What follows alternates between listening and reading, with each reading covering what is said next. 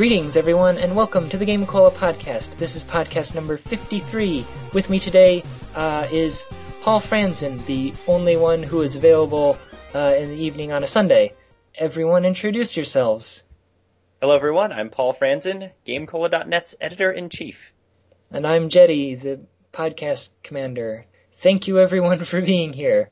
This is a small crew that you were commanding today, Jeddy. Yes, I'm not really sure what happened, because I tried to make a more convenient time for everybody to show up, and then no one came, so... No one at all. Oh, well. Yeah. But the podcast must go on. Yes, so here we are, the two of us, the Paul and Jeddy show. So, topics. The GameCola Podcast Topic Pile. Now my favorite is to scroll down and read all the ones... Who edits this? I actually haven't looked at it in like a month and a half. The thing is that the ones up at the top are the ones that Nathaniel put, and then there are some other serious ones, and then there's how much rock could Chuck Rock chuck if Chuck Rock could chuck rock? Let's see. Do you believe in life after love? No, I am not strong enough. Hey, and it's followed by a smiley face. Pick a game you really love and pretend to hate it. I guess that one could be like a real topic. Mm.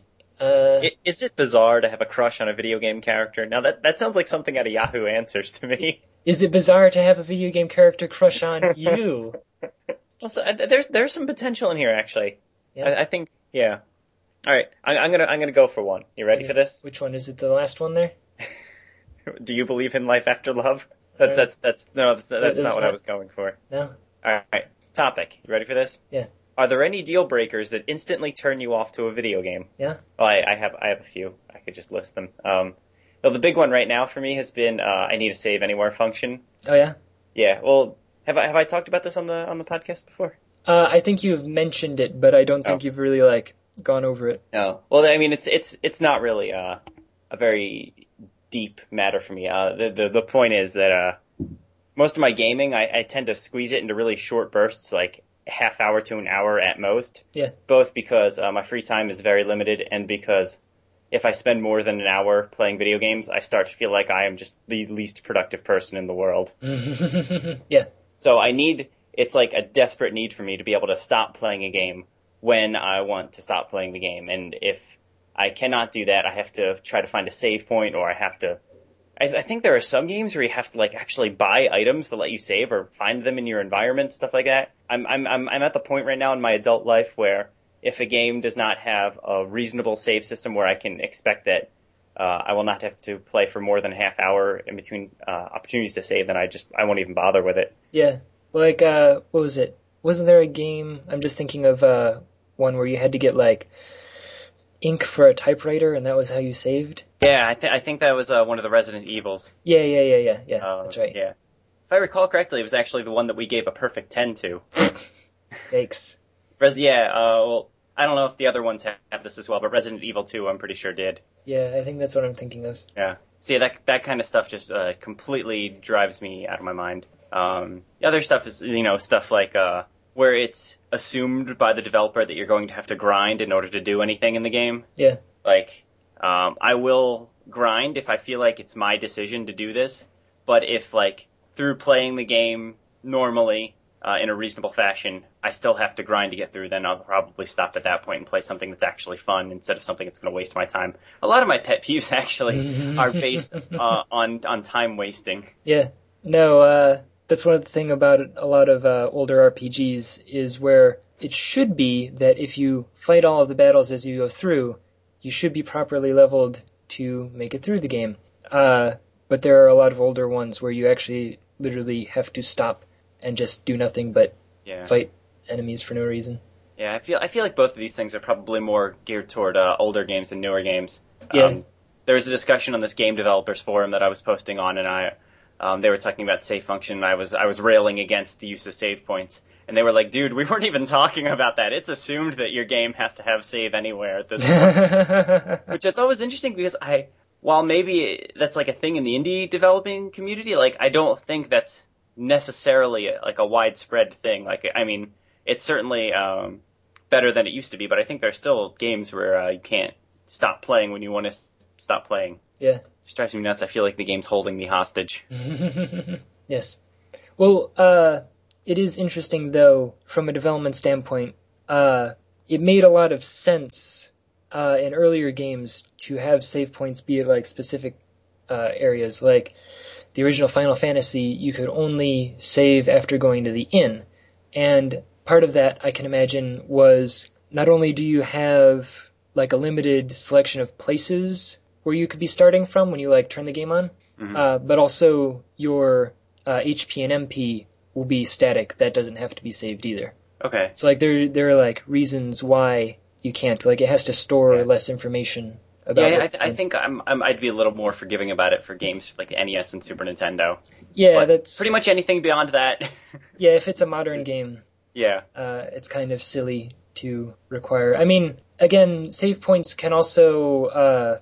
it would prevent you from accidentally saving in a place where you are, you can't get out.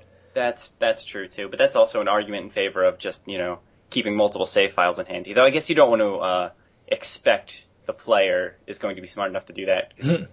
Well, I shouldn't say smart enough because I don't always think to do that either. But well, like, but in the case of like autosave, though. Yeah, I was playing Portal 2 with my wife a while ago, and the autosave did this hilarious thing where it saved right as my character was jumping to his death by mistake. Yes. So I would jump to my death, it would reload, I'd be jumping to my death again. It's just this infinite loop until I figured out how to pause the game and load a different save. Yeah. I guess that's the kind of problem you run into. There was a similar thing, what was it? I think on the last podcast or the podcast before, somebody mentioned they were playing a game and when they started it back up, they were inside an NPC. Which actually is another reason for like only being able to save in certain spots. Okay, yeah. Because again, if you could save anywhere, you might save where like the default position for an NPC is. Okay. And like if they moved around, that's not bad. But if you're standing in the spot where they start, Yeah. But I feel like that shouldn't be as much of an issue with modern games. I feel like they should have been able to work out issues like that at this point. Yeah. I don't know. Well, like. As you have personal experience with, I'm not really an expert coder by any means. Oh no, well, like, you should be able to have a way for, like, if two characters are on top of each other, resolve the collision by moving them, to both adjacent squares. That is somewhat of a minor thing to add in. Yeah. So do you have anything that, any features of games that will cause you to not play that game? I don't know. I can't really think of any off the top of my head. Certain control schemes, like if it's reversed from what I'm used to. Mm-hmm. Yeah, I think Christian was just complaining about that in a review of the fourth wall for Xbox Live Indie Games. Yeah. The axis was inverted by default, and it just drove him out of his mind because there was no way to change it. Yeah. Or for me, certain, like, you press this to jump and you press that to shoot, or whatever. Okay. If it's, like, not what I am used to, it becomes somewhat of a pain. Yeah, or, like if you're playing an NES game where the jump button is not the same as the jump button in Super Mario. Pretty much. Yeah. Now, interestingly, there's been sort of a shift. I mean, this happened years ago. But like Super Nintendo and before, the A button, like the rightmost button, was the like accept/talk to button for like most games. You'd press the rightmost button to like talk to somebody and then continue through the dialogue. And then suddenly, when PlayStation came around, everything switched to the bottommost button being accept. And that, like, it burned me up when it happened initially. But now I'm kind of used to it. That's funny, I never even thought of that, but you're right. Yeah, like, for a long time, it actually, like, it had been so ground into me that, like, A is accept, that, like, I had trouble playing some games because I would accidentally, like, click the wrong button. Yeah. I think, to bring up a GameCola favorite, Lifeline actually did reverse those from the norm. So I think it was like circle was select. Yeah. And X was cancel. And yeah. it would take me so long every time I'd start playing the game to actually start the game because I would keep canceling every friggin' menu. Yeah. No, to the point where I was wishing I would just let me shout more commands into the game. Actually, I think it was Castlevania Symphony of the Night, the original Japanese version, has like wildly different controls from the English version. And it almost made it impossible for me to play because I'm like, how do I get into the menu? How do I get through the menu to equip something? I just kept pressing the wrong buttons. And I'm like, it did something dumb where like one button like accepted you into the menu, but then in order to equip something, it was a different button or something like that. And I'm like, are you kidding me? Like, why did you do this? So games can't waste our time and they can't mess with the controls too much. Yeah, just standards, people. Yeah. All right, here's another one from the pile. Describe what it's like to play multiplayer games with or against you. It would help if I actually, like, ever played multiplayer games, I guess. Like, you're expecting that I have friends. For me, I would say it depends on the game. Like, if it's a game that I feel like I have some skill at, then I can get reasonably competitive about it. But if it's a game, like, where I'm playing a game for the first time and the person I'm playing with is, like, an expert in it, then I just get frustrated and immediately want to stop playing. Yeah. Like, I'm not getting any, like, when I've played one Halo game one time for about 15 minutes, and we were playing deathmatch, and I'm like, I can't even figure out what the jump button is if the game has a jump button. I'm like, I'm the stereotypical person running around, like, with his gun pointed at his shoes, getting killed every 5 seconds. Yep. So, like, yeah, I would say I get easily frustrated in games if I'm playing them for the first time against people who actually know what they're doing. Yeah, well, I guess I tend to be the one who's pretty good at a game, or that I pick things up quickly. Mm-hmm. In case you haven't noticed, Paul, I guess I do play a few multiplayer games. Oh, no. If it has buddies or friends in the name, Jeddy, I don't think it counts. No? I don't know. Yeah, for those listeners, Jeddy and I have been playing. Well, first we played a game you may have heard of called Words with Friends over Facebook. Yeah. We were at the point where we were playing like 2 entire games per day. Yeah. But if you look at the win-loss record, it would just be like an endless list of you lost to Jeddy, you lost to Jeddy, you lost to Jeddy. So we started playing Dice with Buddies instead. Yeah, it's basically Yahtzee. Yeah, which is a little more fair to me in as much as it's pretty much random who wins every time. Yeah, but it's still fun. Yeah. Well, I like it. It has the chat room, too. So many of these Facebook games are lacking that. Yeah, it's handy when you just want to, like, sit around and chat, but not, like, just sit around. Exactly. I don't know. But it's also, what I like about both of these games is that it breaks the play sessions down into, like, and I'm not necessarily saying I want to play all games like this, but it breaks the play sessions down into, like, 15-second bursts. Yeah, and you can, like, play and then come back to it. Exactly. Like, yeah, you could be, for example, I could be editing something, and I'd be like, I need to do something else right now, and just switch over, roll a couple of dice, see if I can beat Jeddy this turn, and then go back to editing. Yes. Just take my eyes off of it for a second. It is actually also interesting, I mean, with Words with Friends, if you start to get behind, like, there's kind of no catching up. Like, unless you get really lucky and get, like, a Q on a triple letter within a triple word, you know? Mm-hmm. But with Dice with Buddies, whatever score that you have at any given point basically has no meaning until, like, the last 3 moves. Well, I mean, you still have to play reasonably smartly. Like, yeah, you have to still, like, after you roll the dice, you have to. How would you describe Yahtzee for someone who's never played it before? I don't know. You roll 5 dice 3 times, but you can, like, keep dice out. And, like, there's strategy to choosing where to place your dice. Like, if you get 4 of a kind or 3 of a kind or a straight or whatever. I mean, it's definitely a game that it's possible to play poorly. Yeah, I mean, there definitely is strategy to, like, I got 3 4s on my first roll, so I'm going to keep the 4s, and then I'm going to roll again. Or, like, well, I just got 3 5s, but I already have 5s, so I should, like, abandon those 5s in, hopes of getting something else.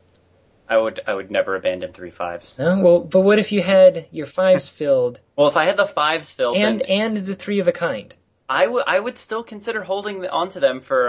For like a 5 of a kind Yahtzee. Yes, or I was actually thinking the one in the bottom right, the chance. The chance one, yeah. Because I mean, you're still going to get a pretty high number if you have 3 5s already. That's true. Yeah.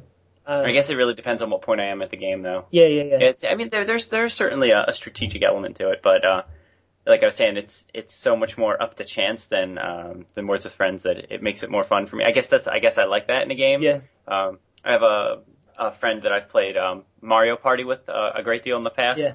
And he hates Mario Party because of that reason. Oh. Actually, there wasn't really much of a story there, but I always enjoyed playing the game with him and other people because of the fact that there's a small amount of randomness in it. You still have to be good at the mini games, but there's still the dice roll aspect. What I was gonna say is, what are your feelings on the blue shell? See, I don't think that counts as. I mean, that's not a random element. That's something that they specifically give to the people in last place in Mario Kart. Oh, really? And, yeah. Oh. I don't know. I've never actually. Okay, I've only ever played the original Mario Kart. Not even 64? I played. Oh, that's the good one. I've played like a couple of rounds of Mario 64 or Mario Kart 64 is the apex of the series. Is it? Does it have the blue shell? I don't even know. I think it does, but it doesn't come up nearly as often. Okay. Like for me personally, the blue shell kind of rendered certainly the Wii one virtually unplayable for me. Oh yeah. Because it wasn't even a matter of sometimes this happens and then you'll get second. It's every time you're in first, this happens and you get knocked back to eighth and then you lose the race. So you have to have the strategy of staying in second until the last round. Yeah, but that's such a stupid strategy. Yeah.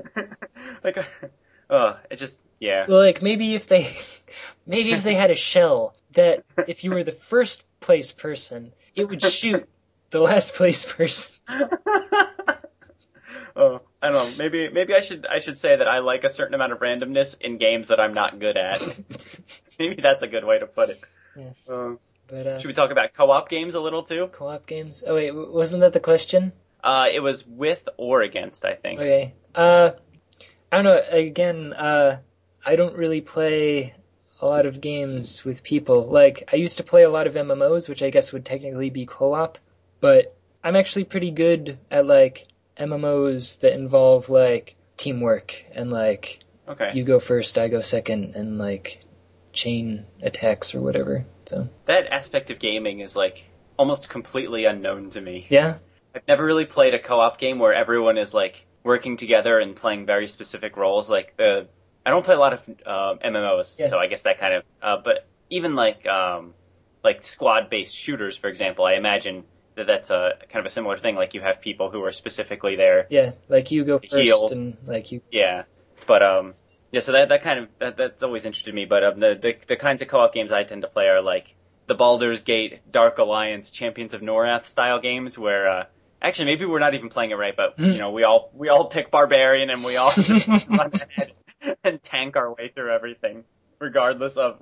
It's we're all playing single player games at the same time, essentially. But I think in the past I've certainly had tendencies toward being the guy who tries to take all the loot while everyone else is actually hitting things. Yeah. I feel like I'm a little nicer about that now, but I used to be that. And I was certainly the sort of person who would accidentally kill their friends when the game allowed it, which is why Borderlands was so interesting to me when it came out, because it had the healing bullets. Yes. So you could be shooting your friends and it would actually be a good thing. Yes. So that was cool.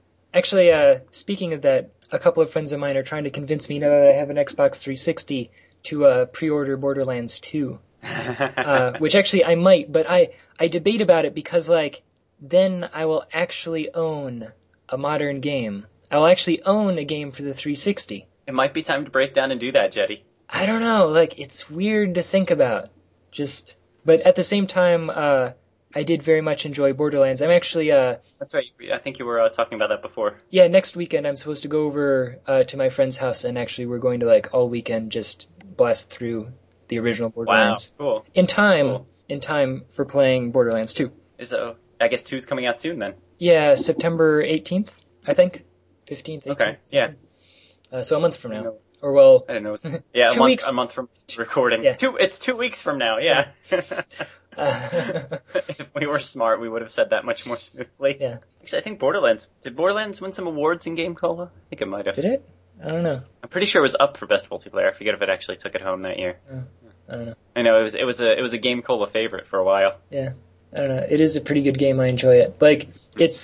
It's weird because I feel like I shouldn't like it, But it doesn't actually strike me as a Jeddy game. Well, okay. Is it like the role-playing aspects that play to you? Or the RPG aspects, not necessarily like D&D? No, that is actually what gets me about it. And there is a part of me that enjoys grinding. And that is why I say that I should not like this game, but I do, is that the entire game is the exact same thing. You're doing the same thing.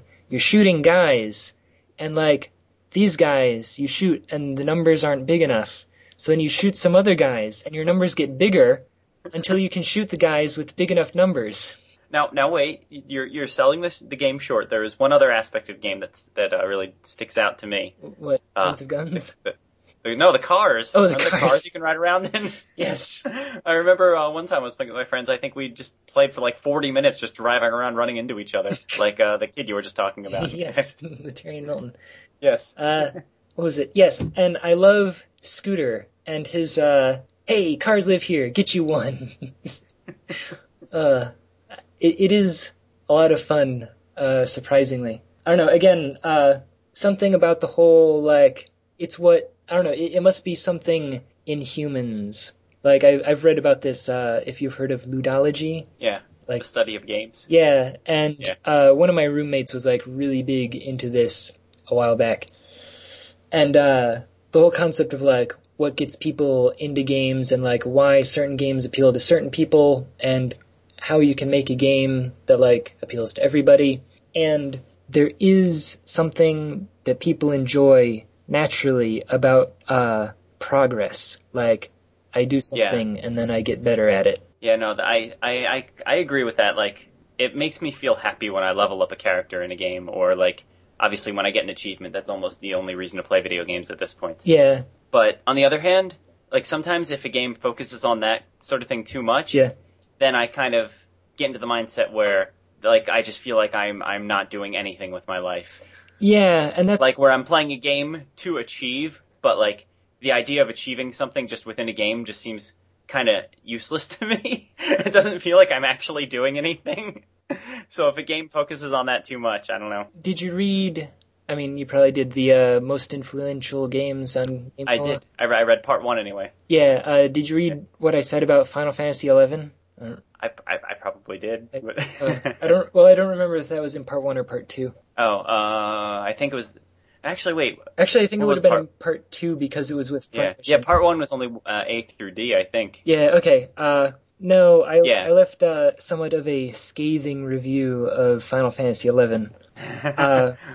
As one of your most influential games? It did influence me a lot, and it basically influenced me not to play video games anymore. Oh, ouch. Like, and I say this in the review. I mean, I'm not sure when Nathaniel's going to post it. I guess. Yeah, actually, it should be up by the time people are listening to this. Okay. Basically, it was a lot of fun. Like, other MMOs that I'd played up until that point had, like, something vastly wrong with them.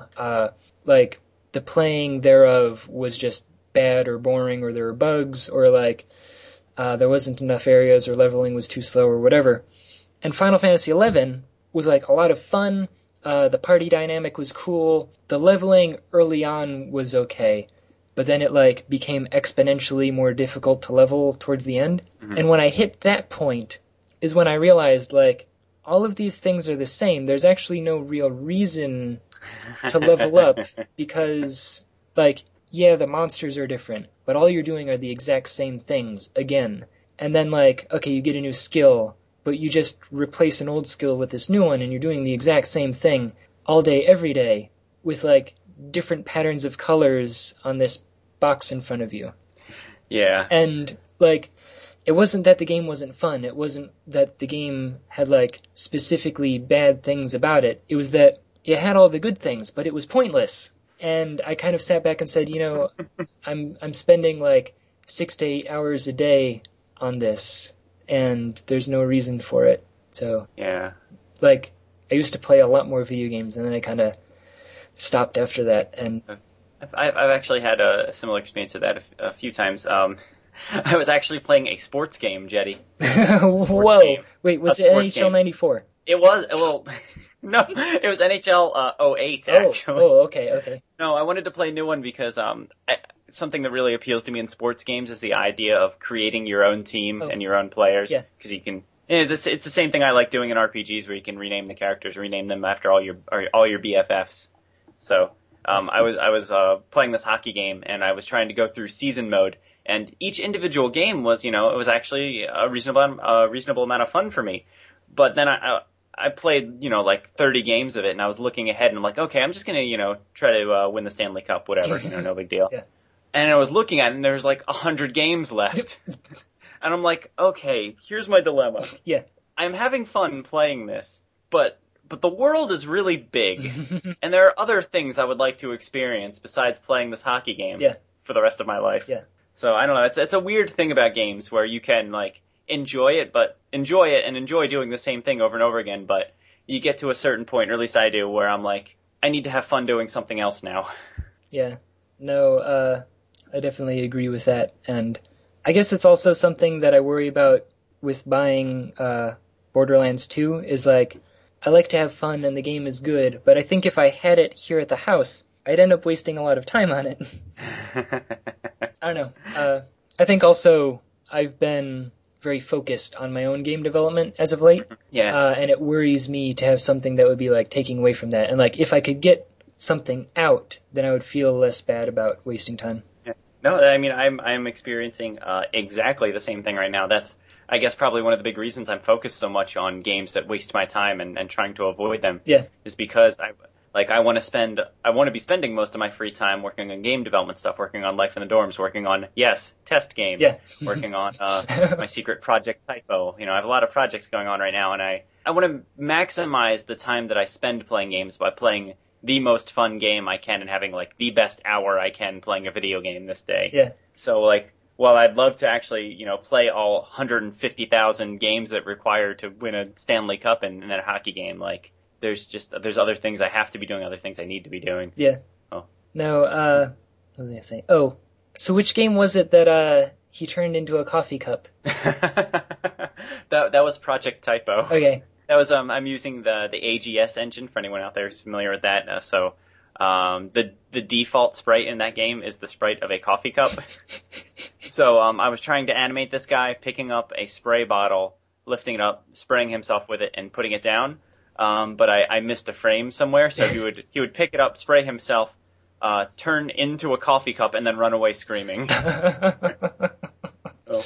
Yikes. Oh, yeah. But, actually, Project Typo is almost finished, by the way, the prototype. Yeah? Yeah. It's, I'm not going to talk about it too much because I'm not allowed to, but it's a game, it's a point-and-click adventure game based on a book with the consent of the author. Wow. So I'm putting together a prototype to try to impress them and show them that I can make a video game. A licensed game. A licensed game, yes. Technically a licensed game. Wow. No, actually, it was funny because while I was sitting here sort of making jokes on your Twitter... At Polachief. Yes.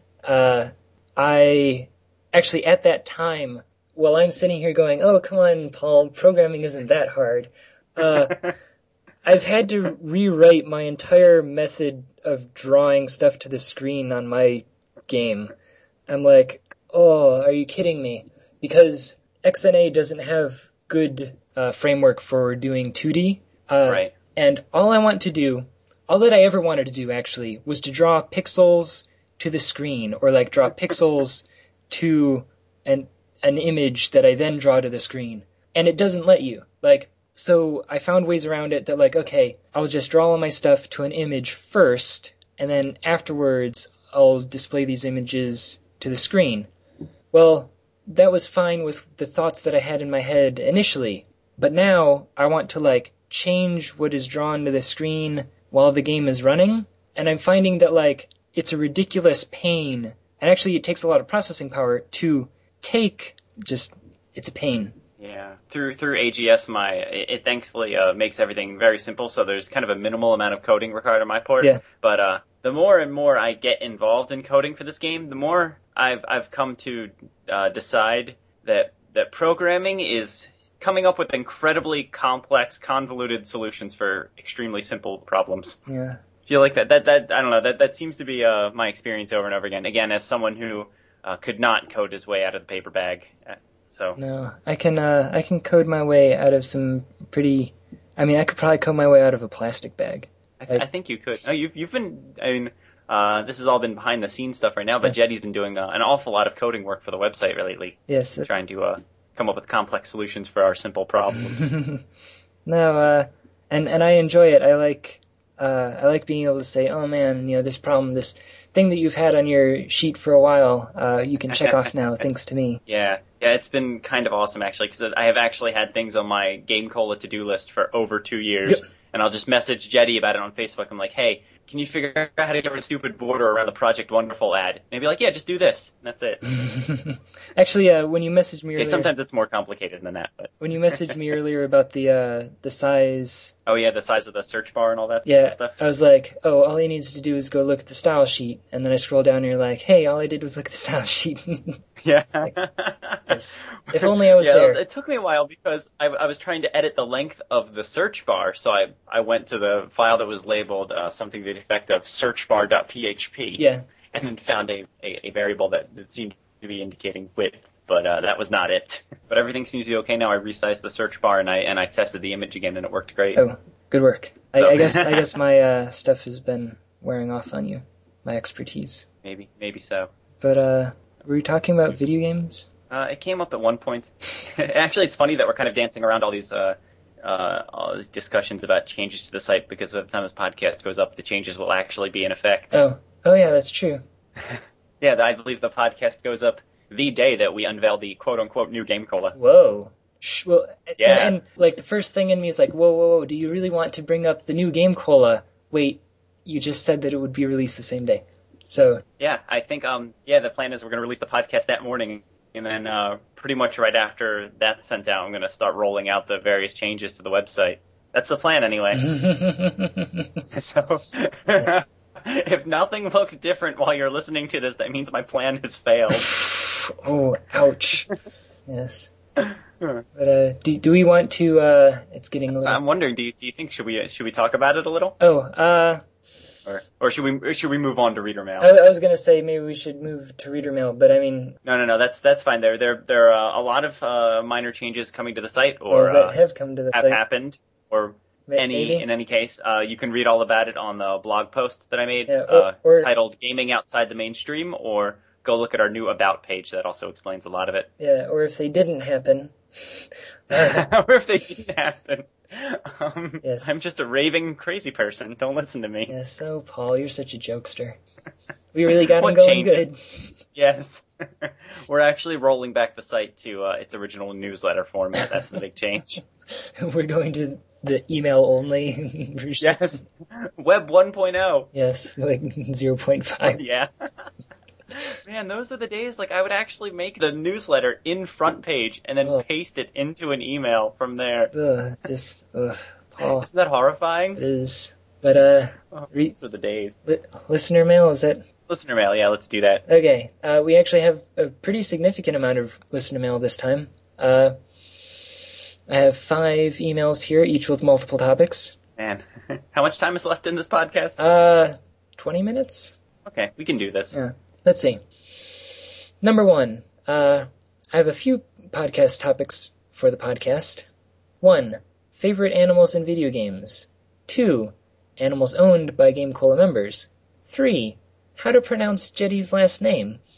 And 4, the eternal question of who has the nicest beard on GameCola. Keep up the good work, John. So, John, Jeddy, anyone, do you think animals, like, how are we going to define animals, first of all? Are we referring to, like, non-sentient animals, or, like, can, the Ninja Turtles count as animals? Or do we mean specifically pets, since he mentions pets in the second question? Yeah, I think he's probably talking about, like, yeah. I always really like the dog in Earthbound. He's such a loyal companion until he gets scared and runs away, but no. Yes. I mean, he does own some stuff, like, early on in the game. He has an inventory? Does he? Does he have he has an inventory? I don't think so. I think he's like the teddy bear or anything. He just kind of follows. Oh. But I mean, he's significantly stronger than you are at that point in the game. Oh, that's what I thought you meant. Like he owned some like items. Oh no, he owned this healing potion. No. Sorry. I mean that like when he attacks, he does a significant amount of damage in comparison to you. Yeah. So, I don't know, like, are there animals in video games? There are a few games that have the faithful dog companion trope at this point. Yeah. I've recently been playing Fable 2, and you have a little doggy running around by your side, showing you like where treasure is and stuff like that, and telling you to, hey, come dig here, and also leaping on your fallen enemies and scratching their eyes out, stuff like that. I guess it's probably not that explicit, but that's how I imagine it. Yeah. Oh, actually, speaking of that, oh man, when I play Borderlands, I play the hunter, so I get the hawk. Like, if you recall. I don't think I got far enough to have a companion. No, well, you only have to be level 5 to get your special skill. Okay.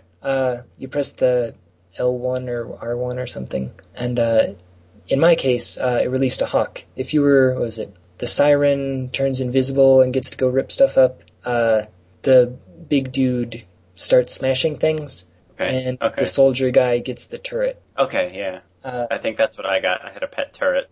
Oh, well, in my case, I play the sniper guy, the hunter, and he gets a hawk. And, oh man, like, you have no idea.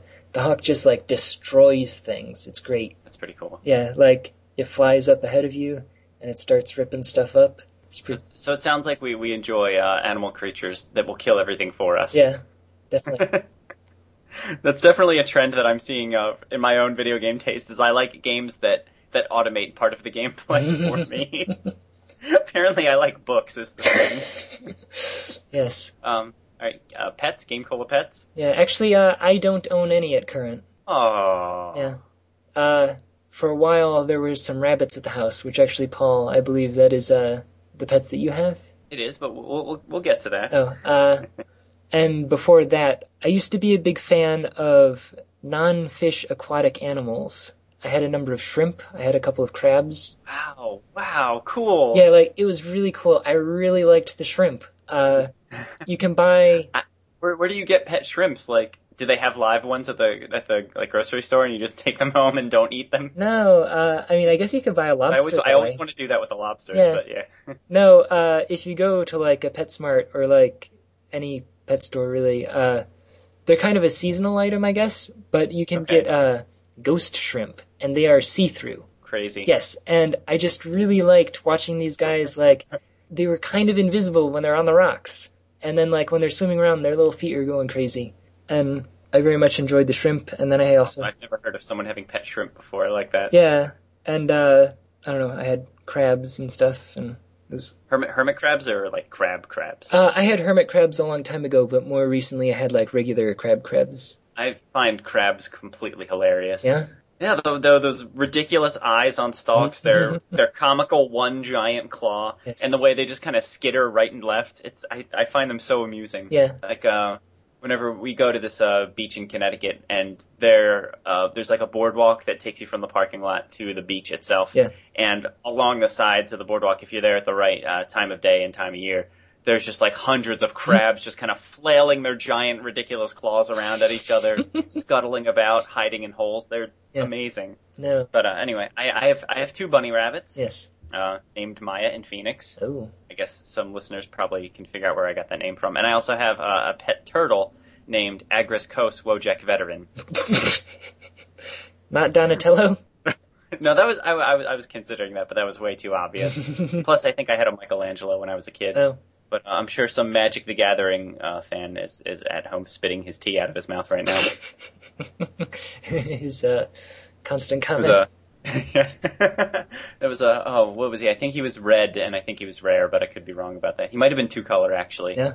He's from the Ravnica set, I think. We've had various other pets. We once had a pet cricket. It was because we had a frog at the time too, also named after a Magic the Gathering card named Vorosh the Hunter, and we had to feed him crickets all the time. Oh. And apparently some of the crickets spawned, so there was the little tiniest cricket you've ever seen in your entire life, like the size of a pushpin, maybe a little smaller. Yeah. And we just thought it was too adorable to let the frog devour it. So we kept it in a little terrarium, and fed it and everything. Wow. It didn't live too long, but it lived much longer than it would have if it stayed in the water dish. Yeah. Wow. All right, what was the next question? Oh, how to pronounce Jeddy's last name? I think you might have said this before, but I still always read it as Jedraszczak, and I believe that's incorrect. No, okay.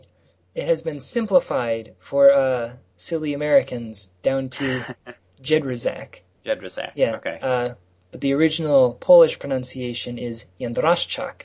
The SZ is a sh, and the CZ is a ch. And also there's like a little hook on the E, which makes it instead of an be an N, sort of. And the J is a Y. That is such an intense name. Yeah. Now, interestingly, in my very basic studies of Polish, the entire language is like my last name. Like there's Z's and C's and stuff all over the place. They actually have a word that is just the letter Z. Wow, that would be really helpful for Words with Friends. Actually, wait, how often does the single letter words come up? I guess that doesn't really work that well. Yeah, but Jedraszczak, that's how we say it now. It's on the record now. Yes. So the eternal question of who has the nicest beard on GameCola. Yeah. It's me. Well, of course. Yeah, done. Next. What? I mean, there's obviously no competition. Yeah, I mean, especially, no one else is here to, Yeah, exactly. So, yeah. I mean, it's me. Done. Actually, Terrence Atkins has a very nice beard, too. Well. Her whole face is covered in hair. I was going to say. No. So, next email? Yeah, next email. Okay. If you walked into a washroom and were magically... God, no. Come on. Next email, or... No. Let's hear it. This is, I'm gonna predict this. This is from Small Girl. How did you know? Just a random guess. If you walked into a washroom and were magically teleported to a fictional world or place, what would you do first? And can you guys try to spell your full names backwards as fast as you can out loud? No. I can't spell your name, either way. Kazzsardejexela. I guess that wasn't that fast though. That just sounds like a random collection of letters. But I'm gonna trust that was correct. Sure. Nezarf, LUAP. Good work. Yeah, actually, I was doing a little writing for this other website one time, so I wanted a pseudonym because I didn't really want this to come up when people searched for my name. So I went with a very clever pseudonym that I thought of, Luap Nesnarf. To this day, no one has ever found that. Actually, they will now. But... Do you want me to edit that out? No, it's fine. I believe I've since changed the name.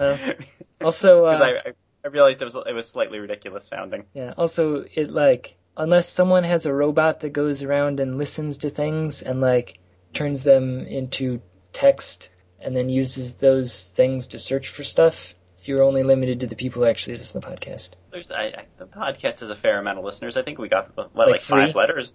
Oh. Hopefully at least 5.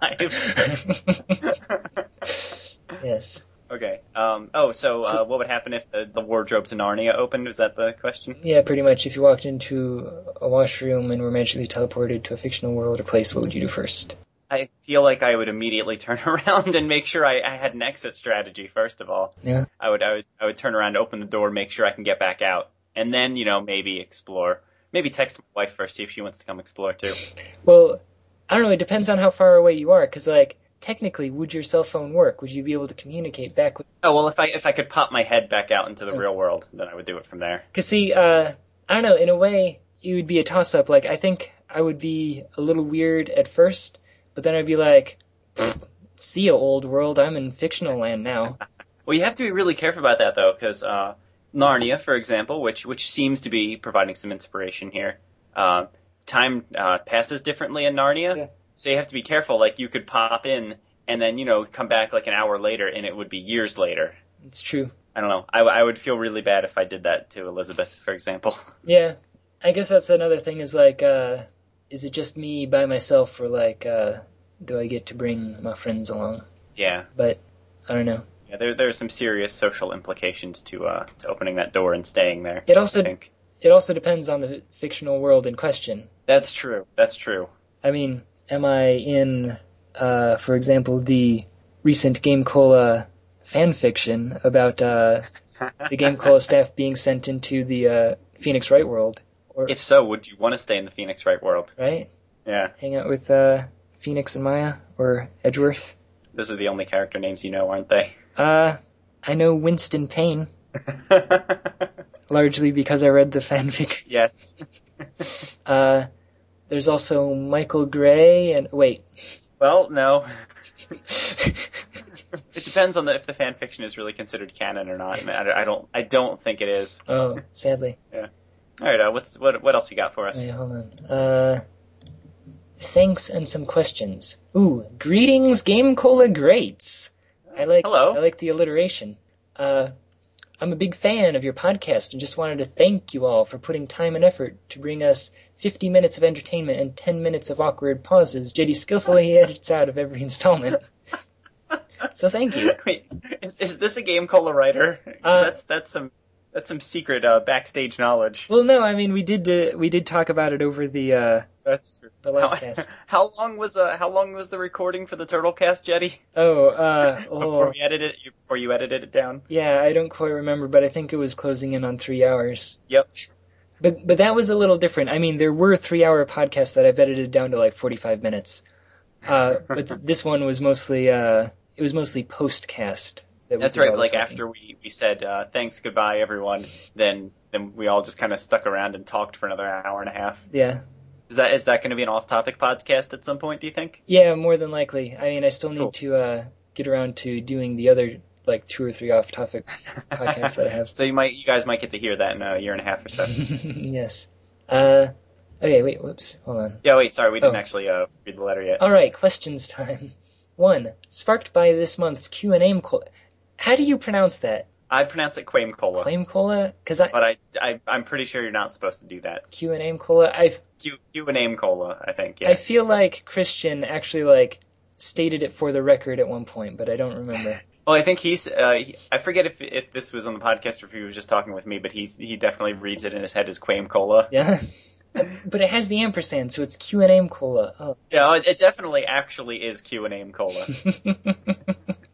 Anyway, sparked Yes. by this month's Q&A cola, how do you think Kickstarter has affected the gaming industry or just industry in general, for better or for worse? Serious question time. Yeah, that was number 1. Okay. But let's go ahead and go Okay. through these before the rest. Off the cuff, without actually thinking about it that much, I think it's for the better, because, for example, now Ron Gilbert and Tim Schafer are going to make a new point-and-click adventure game. Like, that's something that's going to happen. I think using, like, the rationale they use, and I kind of buy into this theory, is that it puts the power of what games are actually going to make it. It shifts that a little into the people who are actually playing the games, and instead of a boardroom trying to decide what game would sell the most. Like, it gives people the opportunity to say, yes, that's something I want to play. Here's my money already. Make the game. Yes.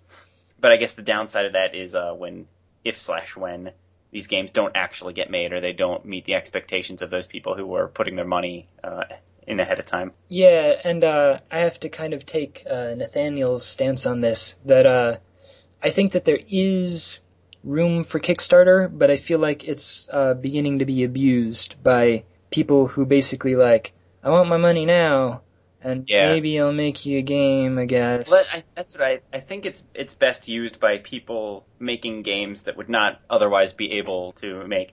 Michael Gray is going to murder me for this, but the Nancy Drew company is starting a Kickstarter to put a Nancy Drew game on cell phones, and I kind of feel like that's the thing they could just do if they wanted to without getting people to pay for it up front. Yeah, I mean, like they're an actual company. They have resources. They already make games.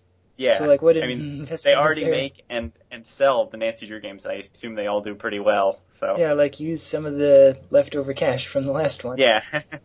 Yeah. So I do agree that there's certainly room for abuse, but I think personally that it is a good thing. Yeah, I mean, I think it's good for it to be around. Yeah. But sometimes I don't think that it's so good for it to. It's too prevalent, perhaps. Yeah, and I just feel like a lot of people, like, I make games because I enjoy making games and I want to make a game, you know? Well, part of you also wants to be able to make a living doing this, though, right? True, But, like, I guess because of that, I am sort of forced to make a game that I think is pretty good. Like, I can't just throw any random stuff out there. Like, I want my game to sell, so I want my game to be good.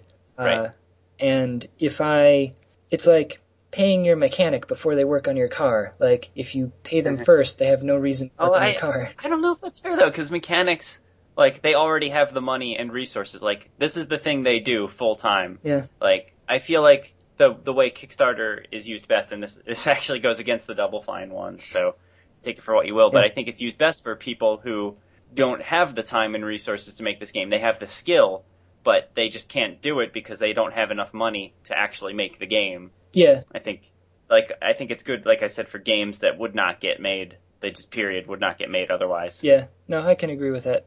And the same thing with Double Fine, because they weren't able to convince a publisher. Like, I guess they didn't have the money and resources, according to them anyway, to pull this off. They weren't able to get a publisher to sign off on the idea and give them the money to do it. So they went to the people who could pay for it, and they paid for it in tenfold. Almost literally, I think. Well, that's also a different thing, is like, I'm making an XNA game. Like, I'm making an Xbox Live Indie game. So, like, I already have a publisher that's willing to accept whatever garbage I throw out. No offense. I cannot wait for Avatar Fart Miner. Throw that out there, Jeddy. How did Avatar Planking sell, what was it, 6,000? Yeah. The developers, there's a thread on the XNA, Xbox Live Indie Games forums, where people share their sales numbers, and the people who made Avatar Planking made over $6,000 on this game. Now, to put that into perspective, here's what Avatar Planking is. There's a photograph on the screen, and your avatar is planking on it. That's the game. Do you press any buttons? Like, do you... Like, I think maybe you push buttons to wiggle. No, you either push buttons to wiggle around or to change the background. Oh, because, like, I was gonna say, if it was like you have to mash like A and then B repeatedly to like keep your character up. No, that's way beyond this game. To put it into further perspective, it's a game that I could make. Yes. I wouldn't even have to Facebook message Jeddy about it. I could just okay, I got my picture in Photoshop, I imported it into the game, there's the character, here's where the character goes. Yeah. Like, why am I not making games? Avatar Fart Miner. Yeah. Just make it, give it voxel graphics and you're done. So that's the big thing now. Yeah. Are we on the next question yet? Yeah. Okay. Yeah. Is this one made you too sad? Yes. Is there anything to be said about remakes of games? Are they good? Can they diminish the value of the original game? Could a remake of a game be superior to the original? Also, by remake, I mean a game physically released for another system, so not stuff on Virtual Console, Xbox Live Arcade, or PSN Network. Actual physical remakes that may or may not change some graphics and or add new content to the remade game. Some examples: Super Mario Bros. 3 for the GBA, Yoshi's Island for the GBA, Pokemon Fire Red or Leaf Green, Pokemon Heart Gold or Soul Silver, and also I'm pretty sure some Phoenix Wright games would fall into this category too. I mean, I guess they're talking about like... I mean, they only had the increased functionality of being able to point with the Wiimote. Well, I'm pretty sure that's it. And they lost functionality. I'm assuming you can't, like, blow the fingerprint dust away because the Wii doesn't support that unless you're plugging in a microphone, and it's way too much work for that puzzle. Wasn't there an HD re-release or something? There's HD re-release on the iOS, I guess. Yeah. I guess that counts. Well, like, I guess what I'm thinking of is the original Final Fantasy. They've remade it many times with different graphics. Yeah. Or they made like a 3D re-release of Final Fantasy IV. Yeah. And God, those 3D re-releases look so bad. Yeah, like, I'm kind of almost, like, disappointed in them. Like, I kind of don't... Yeah. I mean, I'm just talking specifically about the graphics, not necessarily what the game actually is. Yeah. I just think the 3D style they went for those games, it was just the worst. Yeah, it seems very, like, it reminds me more of Dragon Warrior, like, that sort of art style. Yeah. Than the original Final Fantasy art style. I mean, which, hey, Square Enix. But personally... Well, the Square actually did a really nice job on Final Fantasy IV on the PSP. Yeah. I thought that was excellent. Well, they I think they just kind of fine-tuned the graphics, if anything. Yeah. Like, they just made them look nicer on a nice PSP screen. But they also included extra content in the form of sequels to the game. Oh. So it includes, first of all, there was a series of cell phone games that were later ported to the WiiWare called Final Fantasy IV After Years. Yeah. So they're included in the package, but there's also a brand new one that links both of those games together. So I thought all that stuff was really neat. Oh, and they included an auto battle feature that lets you kind of skip through the basic combat. So. See, and that's sort of the thing. They do tend to release like extra dungeons or like extra plot points, or like the Crystalis re-release for the Game Boy Color. I never actually played the re-release, but I've heard that the story actually makes some sort of sense. Because, I mean, they were sort of limited on space in the original NES cartridges, so story was very limited, and they had some very brief, amounts of text in those games. Right. So now you actually get a bit more description in the story or whatever. But, I don't know, in a way, I guess I'm sort of a hipster in this way, like, quote, diminish the value of the original game. Mm-hmm. There's something to be said about, like, having actually, like, I liked games before it became acceptable to play video games. You are a hipster. I know, like, I liked video games before it was cool, hey. Yeah. But, like, it feels kind of cheap to have my friends be like, oh yeah, I played Final Fantasy 1. Well, no, you played the re-release. Like, you didn't actually sit there and have your game be erased when you didn't blow out the cartridge the next time that you put it in. Like, you don't know what I went through to beat the original Final Fantasy. Like, yeah, that's a fair point. I mean, but at the same time, it still makes me happy that, like, when I say, oh yeah, Final Fantasy, the original, not everyone is completely clueless as to what I'm talking about. Yeah. Though that dark elf, I think, like so many topics that come up on the podcast, it just depends in general on what the developers decide to do with the remake. Things like how often the game has been remade, how much they're going to charge for it, stuff like that. Yeah. But in general, I kind of like it just because I get to get achievements for these old games. Yes. No, I mean, like for example, a game like, and actually this probably isn't the sort of example the guy was talking about, but when they ported Chrono Trigger to the DS, that was a really cool thing to do, I think, because before you could either like spend $100 on an old Super Nintendo cartridge where you probably can't save because the battery died. Yeah.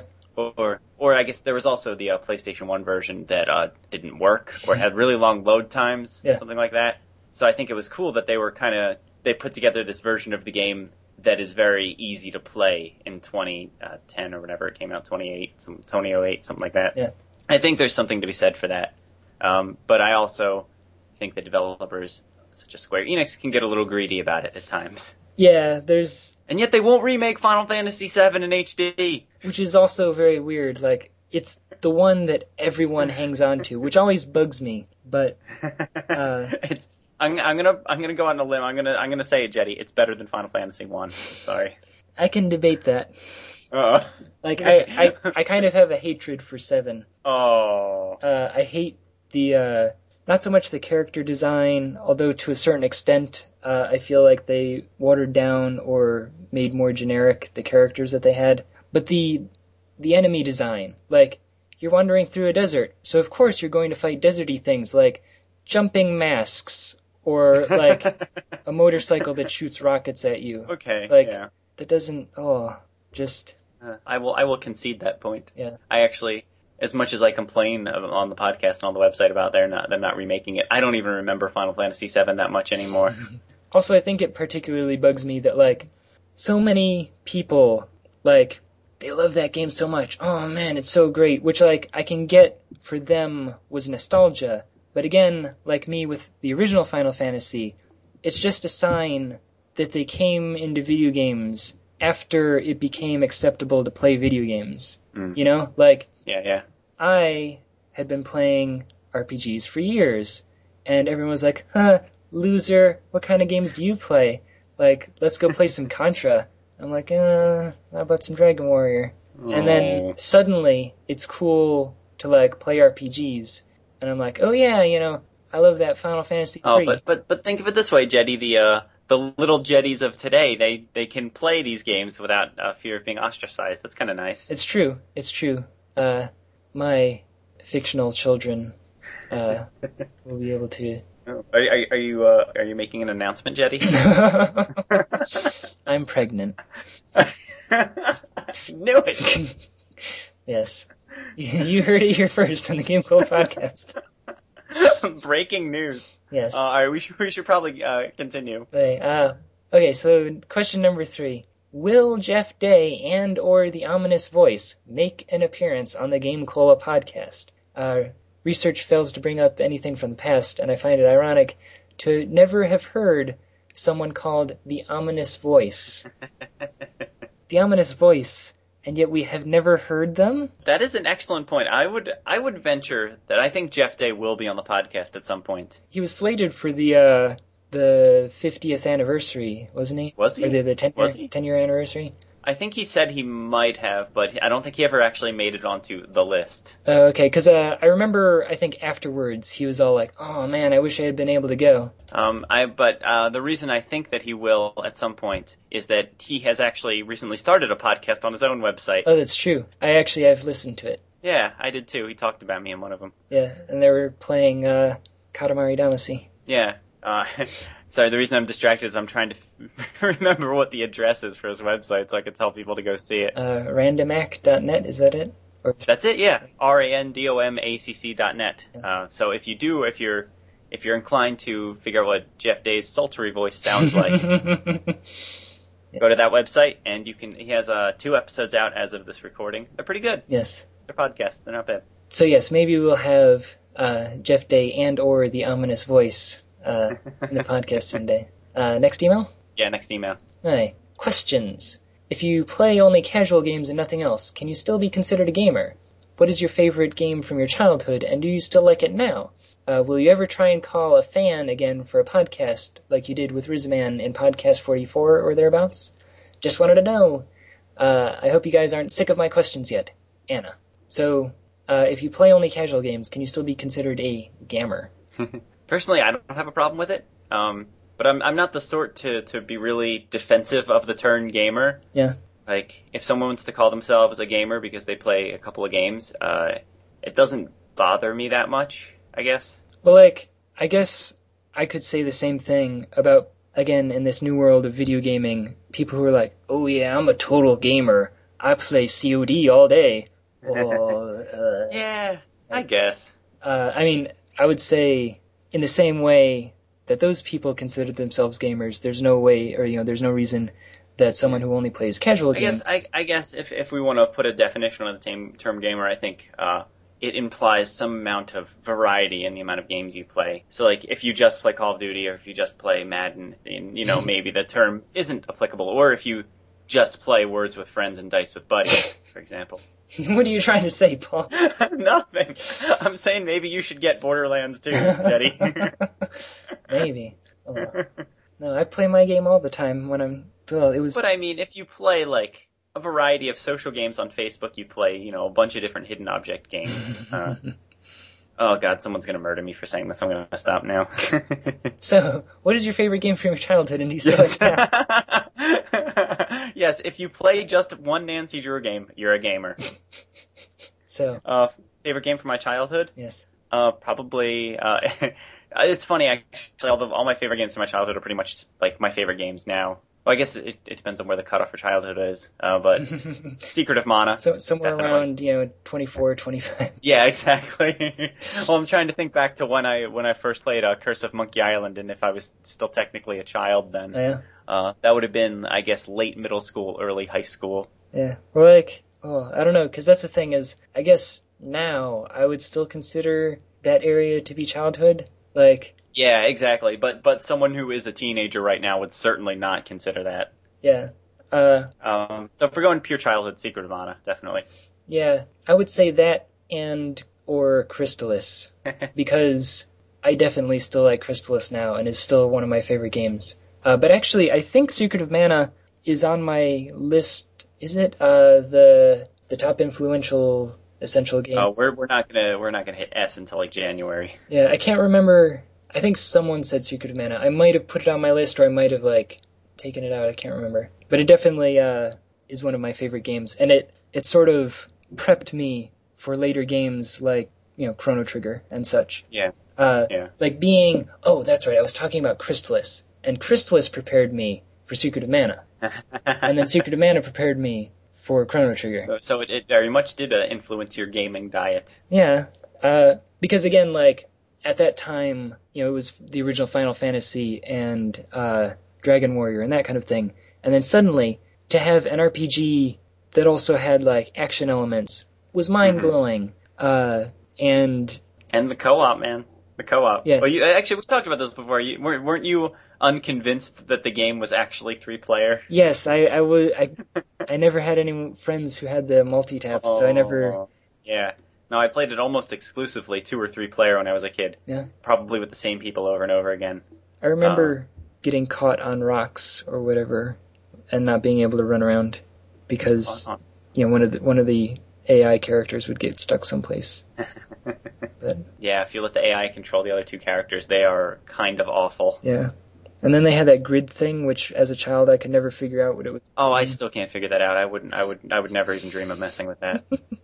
Yes. It's actually, I like this. This is tying together our co-op conversation. I actually want to tie it back to the remakes section a little bit, because Secret of Mana is a game I would love to see a company remake, keep it in 2D, flesh out the story more. Yeah, no, I can agree with that. Yeah, because when I was a kid, the story seemed like so deep and interesting to me. But going back and playing it last year, I was like, wow, there's not much story in this game. No, I had the exact same thing happen to me a year or two ago. Is I was replaying it. I'm like, I remember the story, and I'm getting to points where I remember there being story, and there is none. Like, yeah, that's exactly what my feeling was. Yeah, like where did I come up with this idea of what the story was when it's not discussed at all? Yeah, it was interesting playing with my wife, because I think we might have dabbled in it in college, but we didn't play it all the way through, and we were playing it all the way through, and she was not impressed with the story. I'll put it that way. Yeah. And I think it was only at that point when she was pointing out that the story was not as substantive, yeah, as perhaps I thought it was when I was a kid. So I would love to see them do that, but do I trust Square to do that though? I'm not sure. Yeah, I don't. That's the thing too. I don't know if I want the Square of 2012 to be remaking Final Fantasy VII either. Yeah, like what have they done recently that proves they can handle it? Yeah, I mean, I also haven't played like the most recent Final Fantasy or anything, so I don't really. My understanding is that everyone hates all of the new Final Fantasy games. Really? So, I think Matt Gardner enjoys them, and I think he's the only person. And the Kingdom Hearts series has just gone to hell too. Yeah. Well, yeah, I guess I don't know. The things that I liked about Kingdom Hearts 1 were hitting things with my giant key and visiting Disney worlds, and they continue to have that in the later games, but they also had all this like horrible, overbearing Final Fantasy style story. Yeah. And it just kind of destroys everything. Like, I just keep it simple. I just want to hit things. I want to hang out with the Beast. And they introduce all these characters with all their Final Fantasy names and their So, and plus, it's been, I think, 10 years since Kingdom Hearts 2, and they haven't made the third one yet. They've just been doing all these spin-off games with disgusting names like Kingdom Hearts 3D, 3 Dream Drop Distance. Ugh. And Kingdom Hearts 365 over 18 or whatever. Jeez. I'm so angry. Wait, are we almost done yet? Almost. Actually, the last email asked basically the same question. Okay. Hi, I'm a recent fan of yours, and you guys are really funny. Smiley face. So my question is, what is a game you loved as a kid, but now hate? Thanks, Carmen. But now hate? Yeah. Oh. So actually, I guess that's a bit different, but still on the same topic. Yeah, so what's a game? Not... Okay. What's a game that you used to like but now hate? Oh man, that's a toughie. I don't know. I had really good taste when I was a kid. I'm trying to think. Actually, I had a good one when I originally read this email, and now I can't think of what it is. Maybe... See, there's a lot of games that even though I hate them, I still have a certain amount of, like, respect for, or whatever. Or, like, I still continue to play despite my better judgment. Like, Seventh Saga, I believe I've discussed previously. Mm-hmm. Because that game is a ridiculous grind fest. Just, there's no way you can't grind in that game. And, like, there are things to like about it, like the companion system or whatever, or apprentices or whatever, and the story was interesting in comparison to other games at the time. But, again, it's impossible to play. Yeah, I think this just signifies that I am in fact still a child, because I can't like actually think of any games that I really liked when I was a kid, and I tried to go back and play them and did not enjoy nearly as much. I think there was a brief time when I thought Bubsy was playable. Were you here when Matt Jonas was complaining about Bubsy? I'm not sure if I was. I might have been. Yeah. But then, I think I re-rented it once when I was a kid, and then I played through like the first couple levels and enjoyed it because I didn't know any better. Yeah. And then I bought it later on in high school, and I played those same first couple levels and they were great. Yeah. And then I played the rest of it. Yeah, actually, I have that experience with some games as well, where like I have very clear memories of playing like the first couple of levels of a game and nothing else, and then I come to find that like the game wasn't that fun and I was just really bad at it. Actually, that's my experience. Oh man, I shouldn't say this with the Genesis Sonic the Hedgehog series. Oh yeah? As a kid, I've played like the first several levels over and over again because that's all I could do. Yeah. And then trying to go play them in my adult life, I've had the same experience, but I have, as has come up so many times on this episode, I have no patience anymore. Yeah. So instead of being like okay with, playing the first few levels, trying to get farther, trying to actually progress in the game, I just get annoyed and want to be able to restart from where I died. And when I can't do that, I'm very upset. Actually, it's sort of comical because I never owned a Sega system. Like, so I never really played Sega games. And it's interesting because my entire, like, all of my experience of playing Sonic is the, like, 5 minutes of demo that I played at, like, Toys R Us, or, like, Sears, where they had a demo system, which usually would force you to restart, after a certain point. So I might get to the end of the first level, and then it would just, like, hard reset. Yeah. Yeah, so... I'm not saying Sonic is a bad game, anyone. I'm not saying that. Yes. I'm saying I'm bad at it. It's okay, Paul. I remember when I used to like video games, man. I know, like... We are like the two single worst people to be having this podcast. Yeah, do you own any modern games? Oh, I own quite a few. I mean, I have a 360, a PS3, and a 3DS, and a PSP, and DS, and all that. Wow. But I just have very specific tastes, and as we discussed so much earlier, a variety of things that will make me either not buy the game to begin with, or turn the game off, trade it on Goozex immediately when I discover that it exists. Wait, is this one of those deal breakers? What, that I'm not good at a game? Because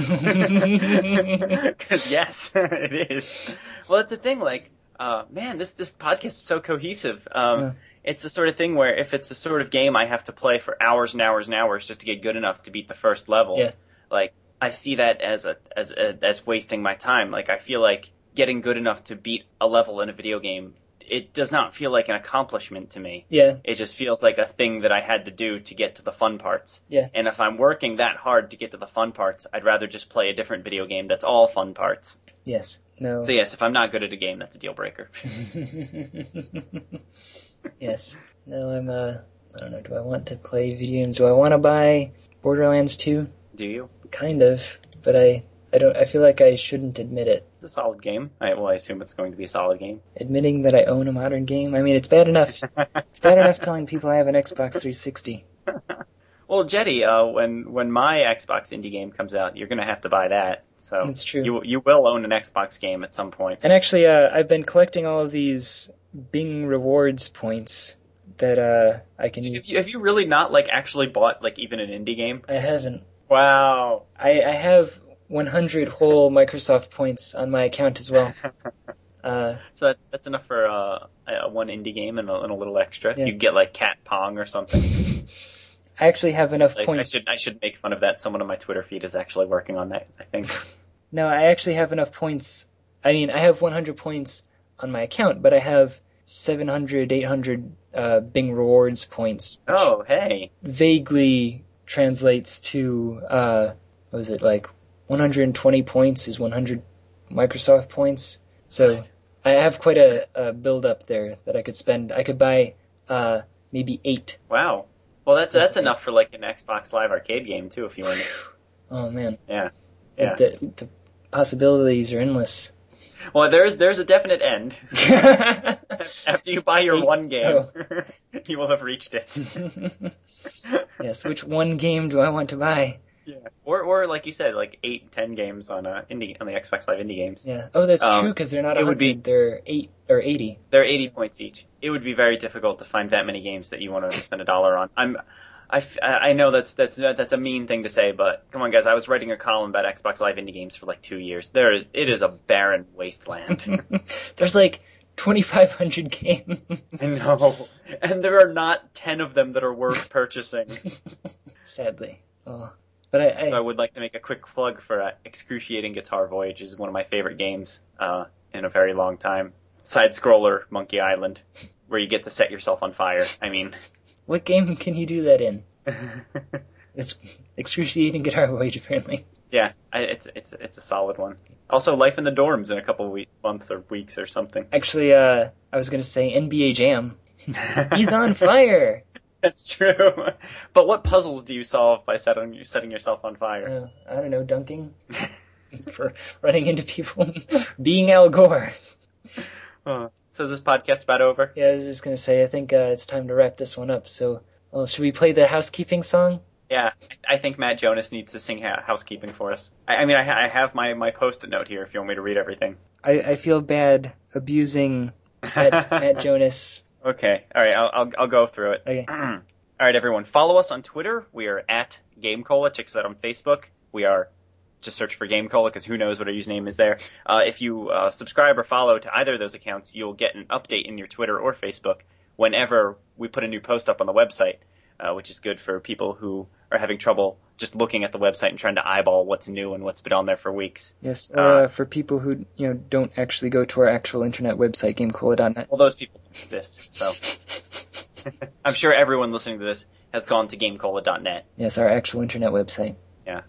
We also have a YouTube channel. It's gc.net, the letters GC, and the word dot, and then the word. You made fun of me last time. Yes. I don't want to do this one. The word dot and the word net. Yes. We have a lot of delightful videos up there. Christian Porter just put up a new Speak American that I swear to you has 12-year-old propositioning him.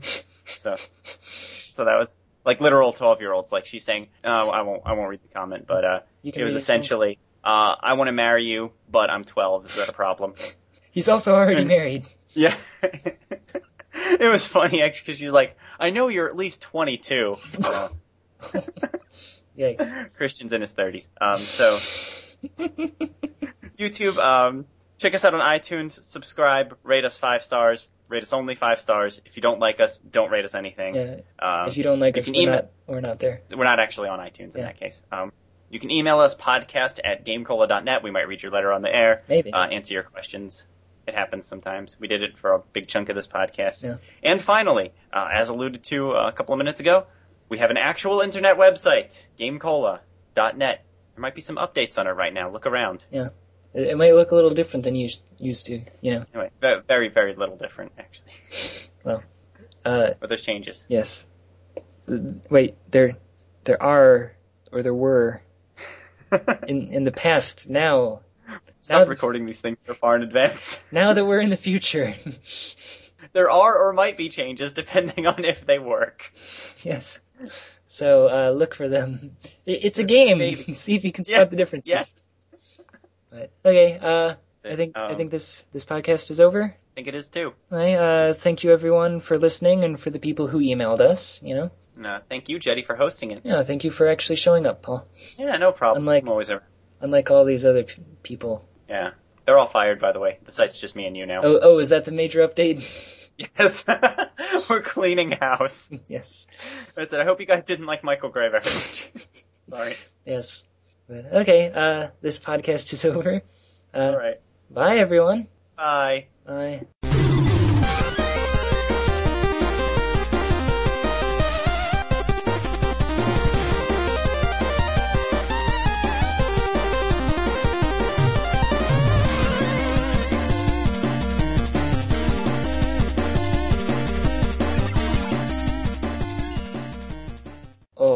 I swear I'm not a hipster. I knew it. I got mine out of a food. I know you had your mashed potato pizza before it was cool. That's fine. No, I got it out of a food truck.